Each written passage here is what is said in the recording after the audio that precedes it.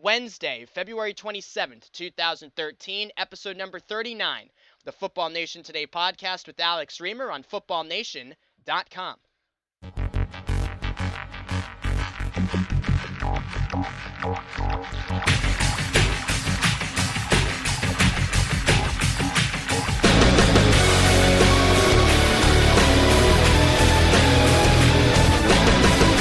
Welcome inside to episode number 39.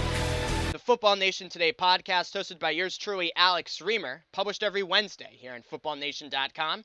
And for your downloading convenience in the iTunes Store, please subscribe to the Football Nation Today podcast and the other shows on footballnation.com in the iTunes Store if you have yet to do so.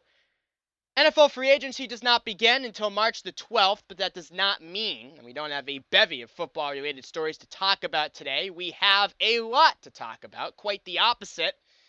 A great show planned for you today, and I know I say that every week, but this week I especially mean it. Coming up in our first down segment, we speak with Tommy Curran, Patriots reporter for Comcast Sportsnet New England. We thank Tommy for coming on the show, giving us some of his time. We talked a lot about the Tom Brady contract extension. Patriots and Brady agreed to a 3-year, $27 million extension. We discuss how much money Brady may have left on the table by signing this deal. And also, more importantly to the Patriots in the short term, they save a lot of money against the cap with this deal, as the Patriots can now spread out Brady's cap hit over the length of the 5-year contract. Brady saved $15 million on the cap these next 2 years. What does that mean for their plan this offseason?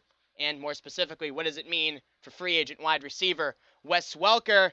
And Tommy, like many in the NFL world, we're down in Indianapolis last week covering the Combine. So I asked Tommy Curran some Combine-related questions, including the feeling he has on Manti Te'o and Tyrann Mathieu and the scuttlebutt on those two, if you will, down in Indianapolis. And also, Tommy Curran wrote a terrific article last week about Ryan Mallett, Patriots backup quarterback, and the experience he had at the Combine in 2011, and some of the drug-related questions he had to face, and the questions that were asked of him by the media, and just get into the discussion of how responsible are athletes to the media, and how honest and forthcoming should they be to the media about controversies surrounding them. And of course, that applies to both Te'o and Mathieu. So Tommy Curran, Comcast Sportsnet New England, coming up momentarily. You don't want to miss that. Then in our second down segment, I'm going to give you a little more on Te'o and the story reported by Mike Florio at Pro Football Talk about NFL GMs asking about his sexual orientation. And,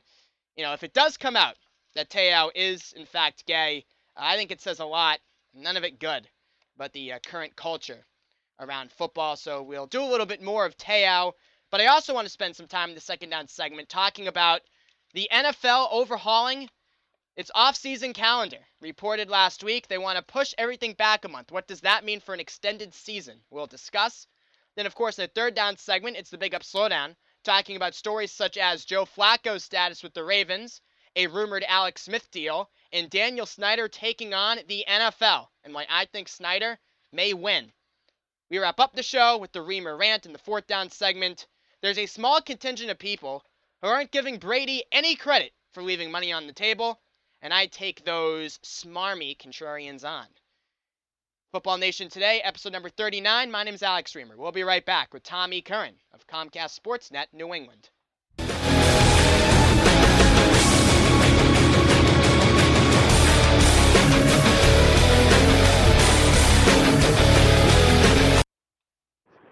Welcome back to Football Nation Today, and here we go with our first down segment, where we look at the biggest on-field NFL stories of the past week. Of course, no on-field action with it being the offseason, but a lot of stuff going on that will affect on-field play. And to help us out with that, we bring on Tommy Curran. You know him from Comcast Sportsnet New England. Tom, how are you, sir?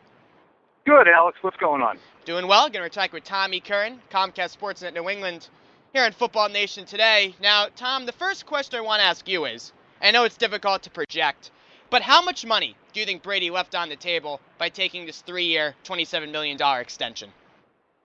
Well, if you look at it over the course of what he could command in those 3 years down the road, where he's taking what is basically $8 million salaries. He got $3 million up front in the signing bonus, so that's already been paid. So you have to look at the money in 2015, 16, and 17 as averaging out to $8 million a year. that $24 million could probably have been upwards of $67 million if you figure that he could have been paid about $22 million a year Right. in salary for those seasons. So I would say, about $42 million. How's that? Not bad at all. But I look at it, Tom, and I say, the man's married to Giselle. He has a moat around one of his houses. Isn't that the real reason why he's able to do things like this? Well, I guess that could be one of those class distinctions, and I've heard a lot of that. Yeah. And I don't know what to make of it, because I've heard people say it before you said it, Alex. And that to me is, and I thought the same thing. It occurred to me as well. I don't think that's necessarily fair. So every guy who's paid plenty of money shouldn't go and try and seek more. Nope. It makes it seem as if it's less of a sacrifice. And if you look at Peyton Manning, God, nobody's made more money than he has. And he made sure to get his $20 million a year last year from Denver. And he could have taken pay cuts and stayed in Indianapolis. I think it's to say, Brady's wife made $126 million a few years ago, is really not appreciating the true degree of what he is sacrificing in order to try and give the team flexibility and the opportunity to win championships. No, I agree with you there, Tom. I love Brady. I know you said it tongue-in-cheek, and I would say the same thing tongue-in-cheek. You're not wrong. But I think to just say it tongue-in-cheek and not acknowledge that it is beyond remarkable what he's doing is to not really appreciate what everybody else would do. Just win, baby, as he said on his Facebook yesterday, which made me, get all excited. Again, Tommy Curran, Comcast Sports at New England on the show. If you're Joe Flacco's agent, Tom, how much of an effect do you think this has on your client, or does it have an effect on Flacco at all? Minimal effect, because you have $20 million that you're seeking or more for salary. And this is Joe's first bite at the apple, really. I mean, this is his first go-around in terms of trying to get a second contract. Now, Tom Brady was a sixth-round pick, so when he had a second bite at the apple, it was after they won the Super Bowl in 2002, and then he got another bite at the apple in 2005 when he had his second extension done. But this is Joe Flacco's first time around. He did have first-round money in his first contract, as a later first-round pick, but I don't think it impacts it at all. Nice. Tom Brady took less. That's awesome. He's also 36 years old. He's renegotiated his contract 7 times. This is Joe Flacco's first time around. Apples, oranges. And he's married to Giselle. Don't forget that, Tommy. Again, that's right. You had to mention that. Of course, the big advantage here is the money the Patriots save against the cap. Save roughly $15 million over the next 2 years. Wes Welker and the Patriots rumored to be talking about a 5-year deal worth $8 million per year. At least that was a report yesterday. Brady is now signed for 5 years. Seems to be perfect. What do you think, Tommy? Is this a fait accompli that Welker now re-ups with the Pats? Yes, I would think Tom Brady went out, at the point of a bayonet and told the Patriots, if you do this for me, you have to sign Wes. I don't think that he operates that way, but I do think that he is cognizant of where the money that he will be saving the team in salary cap over the next 2 years will go. And I think that he fully expects that Wes Welker, who he has called the best teammate he's ever had, will be re-signed. And I think he'd be disappointed if that didn't happen, because Wes has made $27 million since 2007, which is more than you and me combined, I think. Yeah, you're right on that. But still, that $27 million is, what Tom Brady is being praised as taking as, pocket change. So really, Wes Welker has made, relative to what he could have made, kind of pocket change for the contributions he's made. So I'm sure Tom Brady would like that to happen. Indications that I'm getting from the team are that it is in progress and probably in a better spot than it's been since Wes Welker started seeking a deal. Been around the team for a while, Tom, and I've always been curious. Of course, Brady first really restructured his contract after 2005. We all know what happened with Deion Branch, got traded to Seattle prior to the 2006 season. How miffed was Brady around that situation, again, from being around the team? Can you give us some insight on that, on how that affected Brady and how that may affect the Welker negotiations going forward? Again, I think it's so far different, that situation, compared to this one, because Deion Branch was going back to the table a year early for a contract, which is something the Patriots did not do at that time. However, he had been a Super Bowl MVP. He had been incredibly indispensable to the team. And 2006 showed how much they missed him when they were reeling through Shea Caldwell, Doug Gabriel, and Benjamin Watson leading the team in receptions. Right. So it pissed Brady off a lot. And it pissed him off when Logan Mankins had to go through his crap, and it pissed him off when William Malloy left. And Tom Brady will never begrudge a teammate making a lot of money because he knows that his situation is exceptional in terms of financial security for the rest of his life and many generations of Brady's after. Now, it's a flat cap this year, staying at around $122 million. The Patriots are one of the few teams in good cap position before the Brady extension. Now they're in great cap position. Could we see an offseason reminiscent to what we saw in 2007? Bit of a Freudian slip there, because of course in 2007, a lot of the money went to the offense. Do you think the focus this time around, Tommy, will be on the defensive side of the football? Well, if you look at the holes that need filling, they're on the defensive line. So you have to shore that up. I mean, you're running with Vince Wilfork at age 32 and 2 seventh-round picks in Love and Dedrick. You have to get better in the middle of the line, and this is a great draft for it. So I would say they're going to go defensive line through the draft.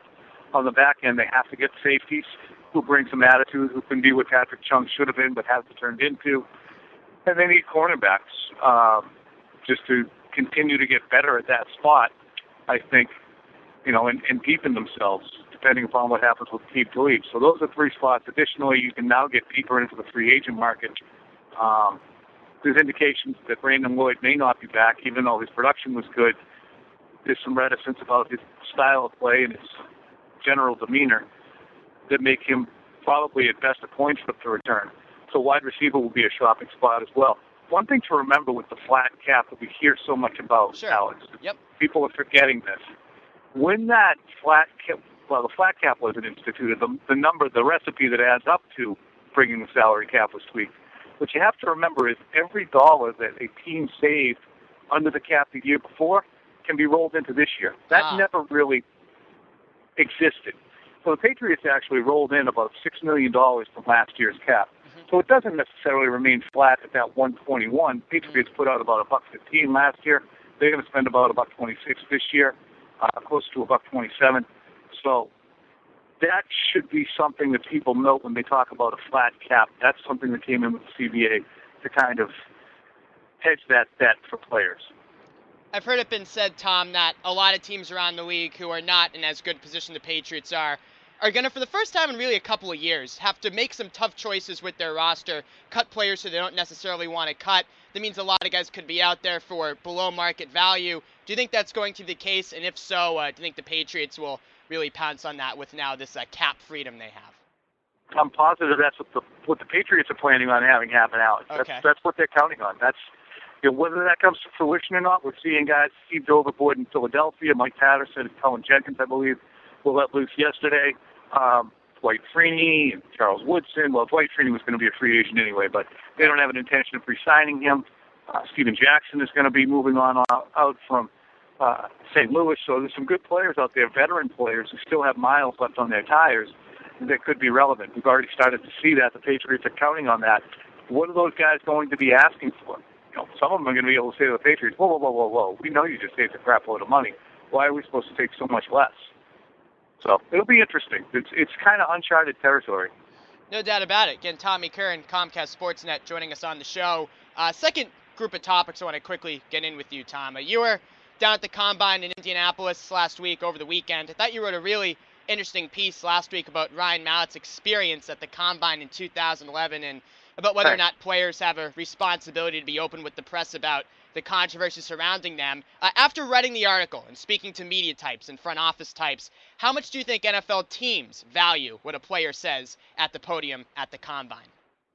I think that there's a measure of liking to see the player go through the airing of dirty laundry and facing it and seeing how he reacts, especially at the quarterback position, which is what Mallett had to do when he was confronted with questions about drug use, which he deferred upon and said, I would rather talk to the teams about that. That's something I'll get into with the teams. I don't blame him for that.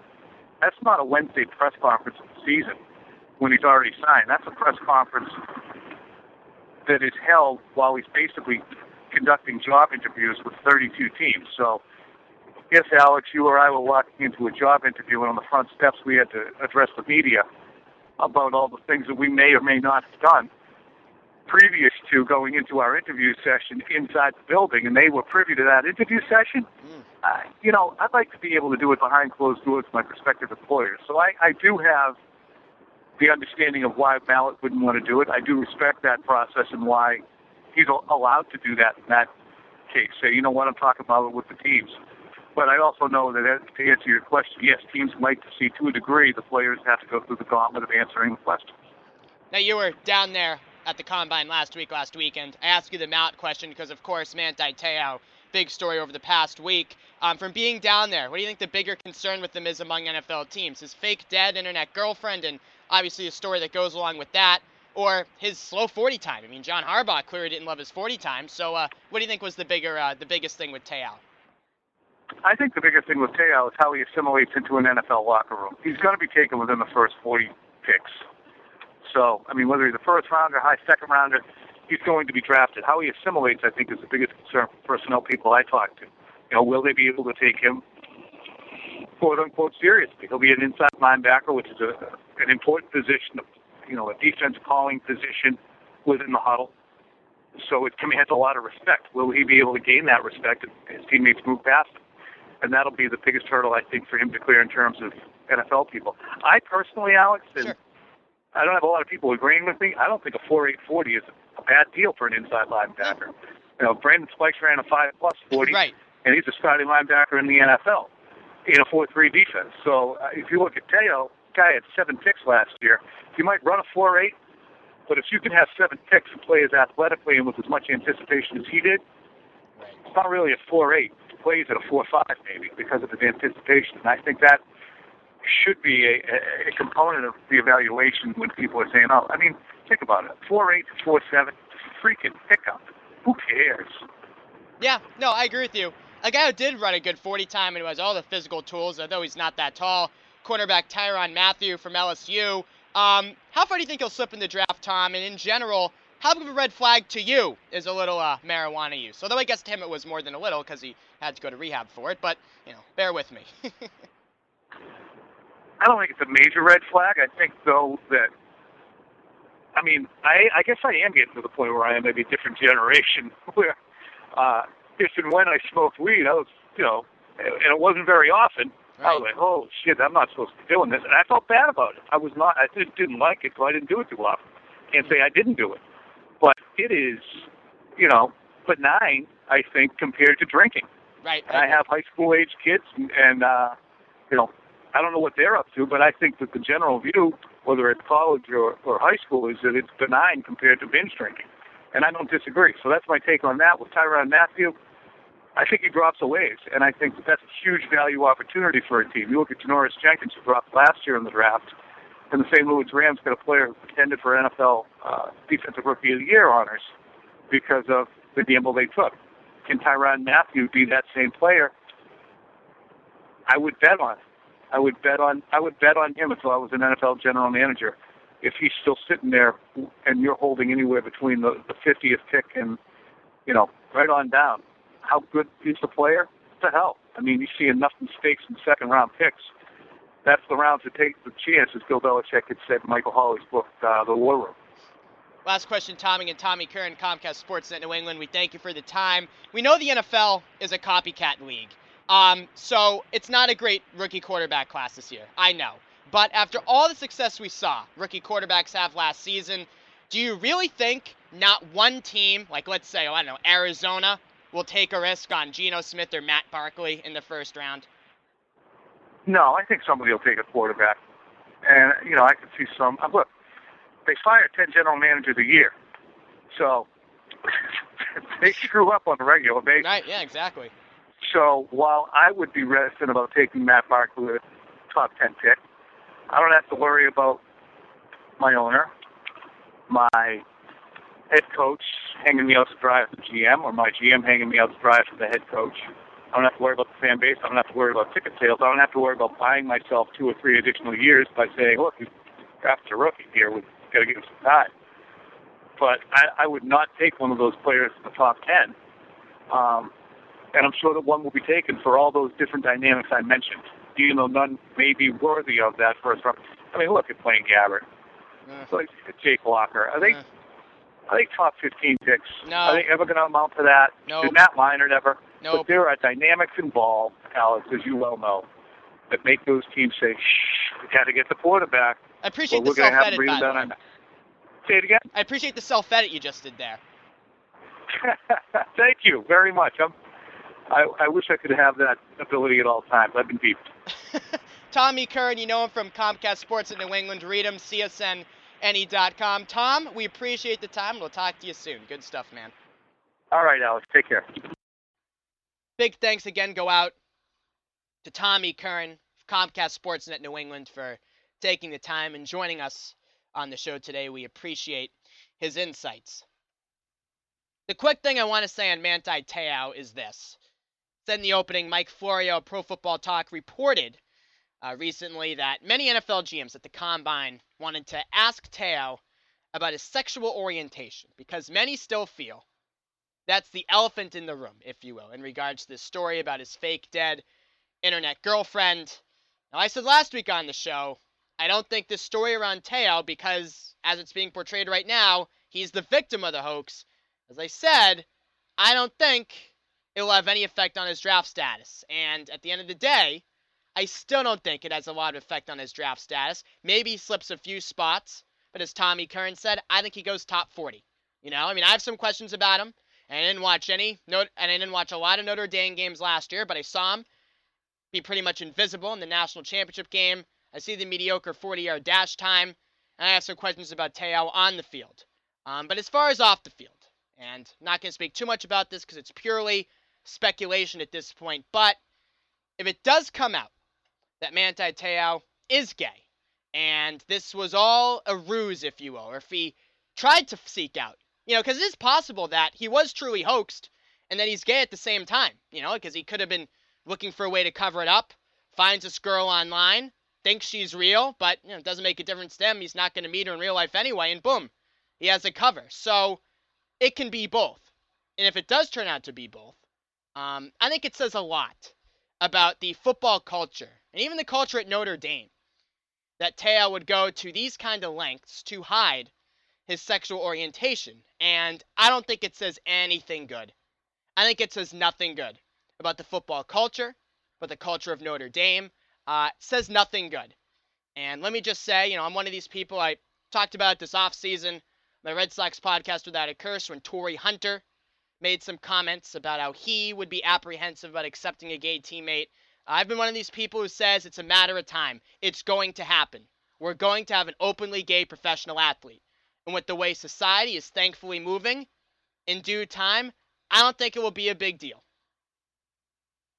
But if this is the first one, Manti Te'o, and if this is how it has to happen, making up the story about the fake dead internet girlfriend just to serve as an elaborate ruse, a cover, because he was uncomfortable being himself in the football culture and the Notre Dame culture, if this is how it has to occur, then that is very unfortunate. And it says nothing good about the football culture and the culture at Notre Dame. Nothing good at all. So this is a very, very bad story for the NFL, if it would go to those lengths, and for football in general. I really think that. So I'm incredibly fascinated with Manti Te'o and what happens there. But as it stands right now, as I said last week, I think the bigger concern with him, or the bigger issue with him, are the questions about his on-field play. But obviously, we'll keep an eye on that as the draft rolls on. But the real story I want to talk about today in the second down segment, not to say that Te'o isn't a real story, I think that is the story. But the story I want to focus on today in the second down segment is the NFL overhauling its offseason calendar. ESPN's Adam Schefter reported late last week the NFL is considering moving the Combine back to March, free agency back to April, the draft back to May. The NFL is also considering having all 32 teams start training camp on the same day. What's the reasoning behind this, you ask? Well, NFL owners want to expand revenue. The only way to expand revenue is to expand the product. This ties nicely into what we were talking about last week with Roger Goodell, and how I said the second biggest thing he'll face the rest of his tenure as commissioner, besides player safety, is overexpansion of product. And this ties nicely into that. NFL owners forever want to expand revenue. The only way to do that is to expand product. The Players Union won't let them go to 18 regular season games. So, here's the question. How can the NFL owners expand the product and not have the Players Union vote it down? Gave you some time to think. The answer is expanded playoffs. That's how you expand the product without having the Players Union say no. Expanded playoffs. You expand the playoffs from 12 teams to 16 teams. You add in a bye week between week 17 and the wild card round, get 2 solid weeks of hype, and then push everything back a week. You now have the Super Bowl on the second weekend in February instead of the first weekend, and it's one step closer to year-round domination for the National Football League. You bite into the NBA and NHL, since nobody except fanatics pay attention to those sports until football is over anyway. You bite into the NBA All-Star Weekend and trade deadline, which would now only be 1 week after the Super Bowl instead of 2.5 weeks after the Super Bowl. You get the offseason conversation started in March with the Combine, and then from April 1st through May 1st, the sporting world is yours. Free agency, draft coming up, the NFL would dominate the news coverage for that month. You bite into the NBA and NHL playoffs, you bite into the start of the Major League Baseball season, then you take a break for the end of May and most of June.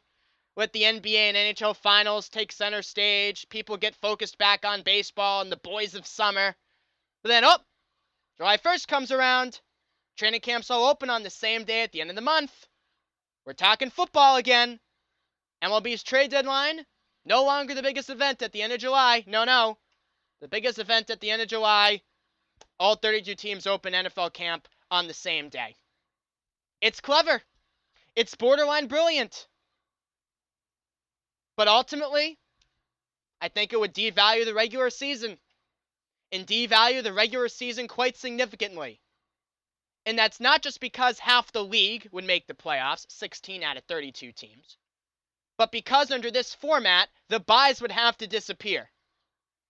So top seeds would have nothing to play for in the final month of the regular season. I mean, why watch a Patriots game past Thanksgiving under this format in a weak AFC East? You know they're going to win the division. You know they're going to get in the playoffs. Seeding doesn't matter because there's no bye. Because they won their division, you know they're going to get at least a home run playoff game or two. But because they don't have that bye and won't have that advantage, what's the point in the final month of regular season games? Again, this is a clever proposal. It's really clever. So clever, in fact, I think it's going to happen. Because we always want more here in our capitalistic society. And that's a beautiful thing. I'm a big fan of capitalism. And one of the beauties of capitalism is you want more, and eventually you want so much there's no more to get. And then the consumer stops buying into your product, and you fall back a little bit. And I think that'll ultimately happen to the NFL if they go forward with expansion of product, which they're going to do. The owners want it. They want it so bad. But this would devalue the regular season. And not just because half the league would get in. Yeah, that devalue it to an extent, but I think even the bigger thing is the top seeds, your top teams, would have nothing to play for in December. Nothing. If the top seeds can't get a bye week and get that distinct advantage on their competition, what's the point in watching their final 2 or 3 regular season games? It's around the holiday season, got a lot of other things going on. Why watch a meaningless game? Under this system, there would be a lot more meaningless regular season games, especially in the month of December, than there are now. And that's not a good thing. And eventually, over time, it would devalue the regular season. Moving on to our third down segment, it's the Big Up Slowdown segment where I say a statement and then express my agreement or disagreement with that statement by saying big up or slow down. Topic number 1, reported this week. the Ravens might put the non-exclusive franchise tag on Joe Flacco. Big up or slow down. This means the Ravens don't think Flacco's elite. I love this, the Joe Flacco elite conversation. We've had it a lot on the show. I'm on record as saying, said it last month, 2 months ago, with Flacco's Super Bowl and playoff performance, elite, not elite, doesn't matter. All that matters is that you can win with them, and you can win with Joe Flacco. He performed his best when it mattered most in the playoffs, so it doesn't matter. It's a made-up radio argument. Okay, we're understood. Now, is he elite? Well, I still say he's not in my top 10, and I don't know if the Ravens feel that way, and I think the Ravens might feel that way too. Because they might put the non-exclusive franchise tag on him. So I say big up here. This means the Ravens don't think Flacco's elite. Now, they're probably going to reach a deal. I'm not going to fool you and say they're going to put the non-exclusive tag on Flacco and not sign him long-term. They're probably going to reach a deal. But my question is, if Flacco was so elite, entering the prime of his career, why would you risk this? Why would you risk this? Because a team can give him an offer. And if you don't match the offer, the cost is 2 first-round draft picks, which, as the Redskins showed us last year, is really a minimal cost if you think you're getting your franchise quarterback. The Redskins traded all those picks to move up and draft Robert Griffin III last year, and they would do that 10 times out of 10. So the 2 first-round draft pick cost for an elite quarterback is fairly nominal with how important the quarterback position is in today's league. So if Flacco was truly elite, if the Ravens truly felt he was a top 5 guy, no questions asked, they wouldn't chance anything. They wouldn't even float it out there that they're thinking of putting the non-exclusive franchise tag on him. They're playing it smart here. The exclusive franchise tag for quarterbacks is absurd. It's an ungodly figure. And they're probably going to sign him long-term anyway. And they're letting Flacco know they still have a little leverage here as well. So it's a smart move on their part. And I think eventually they'll sign him to a long-term deal because he is their guy. He won them helped to win them a Super Bowl last year and was a big reason why they won with the way he played in January. No doubt about it. So eventually a long-term deal will get done with Flacco and the Ravens, but interesting nonetheless. They're floating this out there, the non-exclusive franchise tag. Speaking of quarterbacks, the 49ers and Chiefs are rumored to be closing in on a deal for, now San Francisco backup, Alex Smith. Of course, the deal cannot be announced officially until the league year begins, so all is mum as of this recording, but that was the hot rumor earlier this week. Big up or slow down, is Alex Smith a good acquisition for the Chiefs? I say big up. Smith is a good acquisition for the Chiefs. He's not a great quarterback, but he's pretty good. I mean, he had a 17-5 touchdown to interception ratio in 2011 and took the 49ers to the NFC title game. He had a completion percentage of 70.2 in 10 games played this season before Colin Kaepernick overtook him as San Francisco's starter. Not a great quarterback, but he's a pretty good one. He could do a whole lot worse, as the Chiefs showed us last season. So Alex Smith would represent a big step up for Kansas City. And under Andy Reid, he can take them back to respectability while they try to find the real long-term option at quarterback, whether that's through the draft, through free agency a few years down the line, etc. Alex Smith is a mighty fine placeholder. You can do a lot worse than him. And with a guy like Smith under center, the Chiefs could surprise. I mean, many feel they still have a lot of talent on defense. They're in a really weak division. The Broncos only have 2 years maximum left with Peyton Manning. The Raiders stink. Chargers just changed their coach. They're in total disarray. It's a winnable division in the foreseeable future. And while you try to find the franchise guy, Alex Smith is a mighty fine placeholder, and Andy Reid knows how to work with quarterbacks. I love the marriage. So yeah, if I'm a Chiefs fan, I'm hoping the rumors are true and that this deal gets done. Because Alex Smith would be a real good move for them, given where they are as a franchise. Now, the last question here is maybe the most interesting. Redskins owner Daniel Snyder is filing a lawsuit against the NFL to prevent the start of free agency because he's challenging the salary cap penalties that were imposed on the Redskins after they restructured contracts to take advantage of the uncapped year in 2010. The NFL stripped the Redskins of $36 million in cap space over 2 seasons. The Cowboys were stripped of $10 million in cap space over the same stretch. But Jerry Jones is surprisingly not joining Dan Snyder here in the lawsuit. So my question is, big up or slow down, does Snyder have a case against the NFL? And we're going to have 3 straight big ups, because I say yes, big up. Snyder does have a case against the NFL.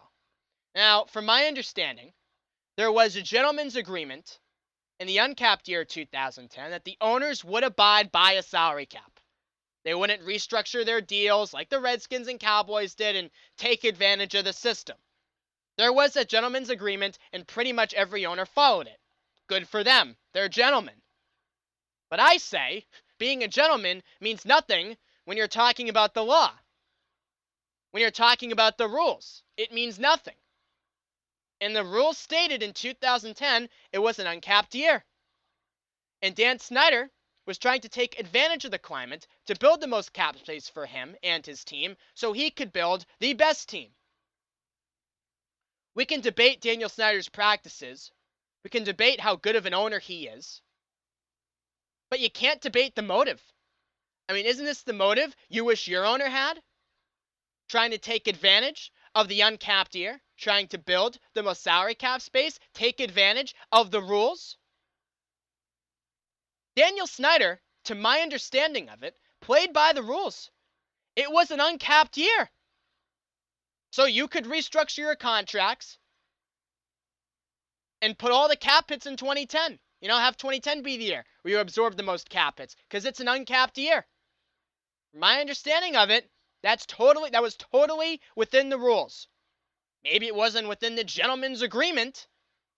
What does that mean? Within the rules. 2010 was an uncapped year. Of course. Take your biggest cap hits, spread them out, and keep them until 2010. I love the motive, excuse me. Why wouldn't you like the motive? Snyder played by the rules. The owners, eager for a lockout, created the uncapped year for themselves. They created it. Snyder took advantage of it. Then you punish him for what? Not abiding by a handshake agreement? He played by the rules, at least how I can see it. So yeah, Daniel Snyder has a legitimate case here. You may not pay attention to it now, here on February 27th, but next week at this time, you may. His free agency may not start on March the 12th if Dan Snyder has his way. And he does have a case. I really think he does.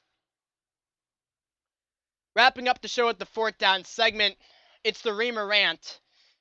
Short one this week, but still something I have to get off my chest. I spoke about it to lead off the show. Biggest news in football this week. Tom Brady and the Patriots agreed to a 3-year, $27 million contract extension. Brady does nearly double the guaranteed money he had on his existing contract with this extension. Base salary of $7 million in 2015, $8 million in 2016, $9 million in 2017. But the big thing is the cap hit.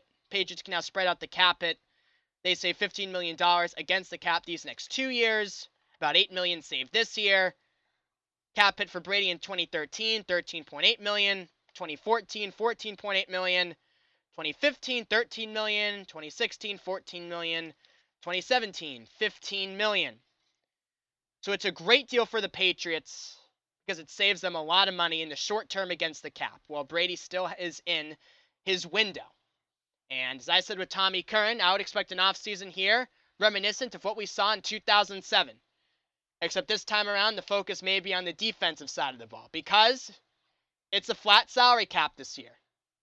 The cap isn't going up, much north of $122 million. And the Patriots are one of the few teams across the league that are in great position. They're in great salary cap position, have more than $20 million, are more than $20 million under the salary cap. So a lot of other teams across the league are going to have to make a lot of tough choices this offseason. For the first time in a long time, teams are going to have to seriously abide by the restrictions set forth by the salary cap, and they're going to have to make tough decisions. And they're going to have to cut players who they don't necessarily want to cut. There's going to be a lot of players out there for below market value. And the Patriots just extended Tom Brady's window here until he's 40. He said in the past he wants to play until he's 40. You got to get another one here. And preferably within the next couple of years, where Brady still is in the window of the back end of the prime of his career. And I think they're set up for a monster offseason, or at least I hope so. Because it seems to all be building towards this. Every year, the past couple years, the Patriots have routinely been below the salary cap. And a lot of people have said, why? You know, salary cap increases every year. Why don't you spend up to the cap like pretty much everybody else? Like the Jets. Why don't you spend up to the cap like the Jets? Well, now we see why. The plan could be coming to fruition. So Brady did a great thing for the team. Did a real solid for the team. And he deserves an immense amount of credit for it. Said tongue-in-cheek to Tommy Curran, well, Gisele's his wife. They have a moat around one of their houses, for God's sakes. Of course Brady can take this. Of course he can take the pay cut. Doesn't need the money. His wife's one of the richest women on the face of the earth. And that's a good point. It's true. I think being married to Gisele does allow Brady to make some decisions like this, but that still doesn't mean he shouldn't deserve credit. Because it's rare for any professional athlete to not take the money no matter what his financial position is. Tommy Curran said Peyton Manning is fine financially, and he took the Broncos for every penny last offseason. So let's give Brady a lot of credit here. And there are some people out there, some smarmy contrarians, who are not giving Brady credit. I see them all over my Twitter feed. Well, what's the big deal here? Brady nearly doubled his guaranteed money. What's the big deal? What do you mean he left money on the table? This is just the media sucking up to Brady, sucking up to Belichick, sucking up to the Patriots. Look at me, I'm smarter, see through everything. No, you're actually a moron and you see through nothing. It doesn't take a genius to figure this out. I scored in the low 500s on my math SATs. I am terrible at math. I am far from an economist. I can't read markets to save the life of me, but I can even see this. Tom Brady left a lot of money on the table here. If Brady hit the open market after the 2014 season, he would have gotten far more than $27 million. Brady left millions, tens of millions of dollars on the table. If he hit the open market after 2014, he would have gotten more than $27 million. That's a fact. So that's why we're commending Brady. Because he did what few superstars, if any superstars, would do in today's day and age. He left tens of million dollars on the table to stay with his team and help his team out in terms of the cap over the next 5 years. And especially over the next 2. Yeah, guys like Derek Jeter stay with one team, but Jeter got over $20 million per year from the Yankees last time around. Jeter hasn't taken any hometown discount to remain in New York. And Brady, twice now, after 2005, and this latest extension, has taken a massive hometown pay cut to stay with the Patriots. And yeah, he's married to Gisele, so he can do it. And that may be why he does it. But the bottom line is, he does it. And he deserves a lot of credit for doing it. You're not being smart. You're being a contrarian on this. And I love being a contrarian. I'm a contrarian 9 times out of 10. But every once in a while, the conventional wisdom is right. And here, it's freaking obvious. Brady left tens of million dollars on the table with this 3-year deal. So, go back to tweeting about what you had for lunch.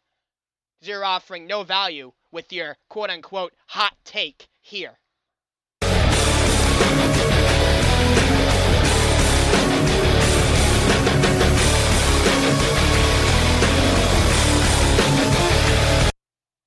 Thank you for tuning in to episode number 39, the Football Nation Today podcast with Alex Reamer. Again, thanks go out to Tommy Curran, Comcast Sportsnet New England, for joining us on the show this week.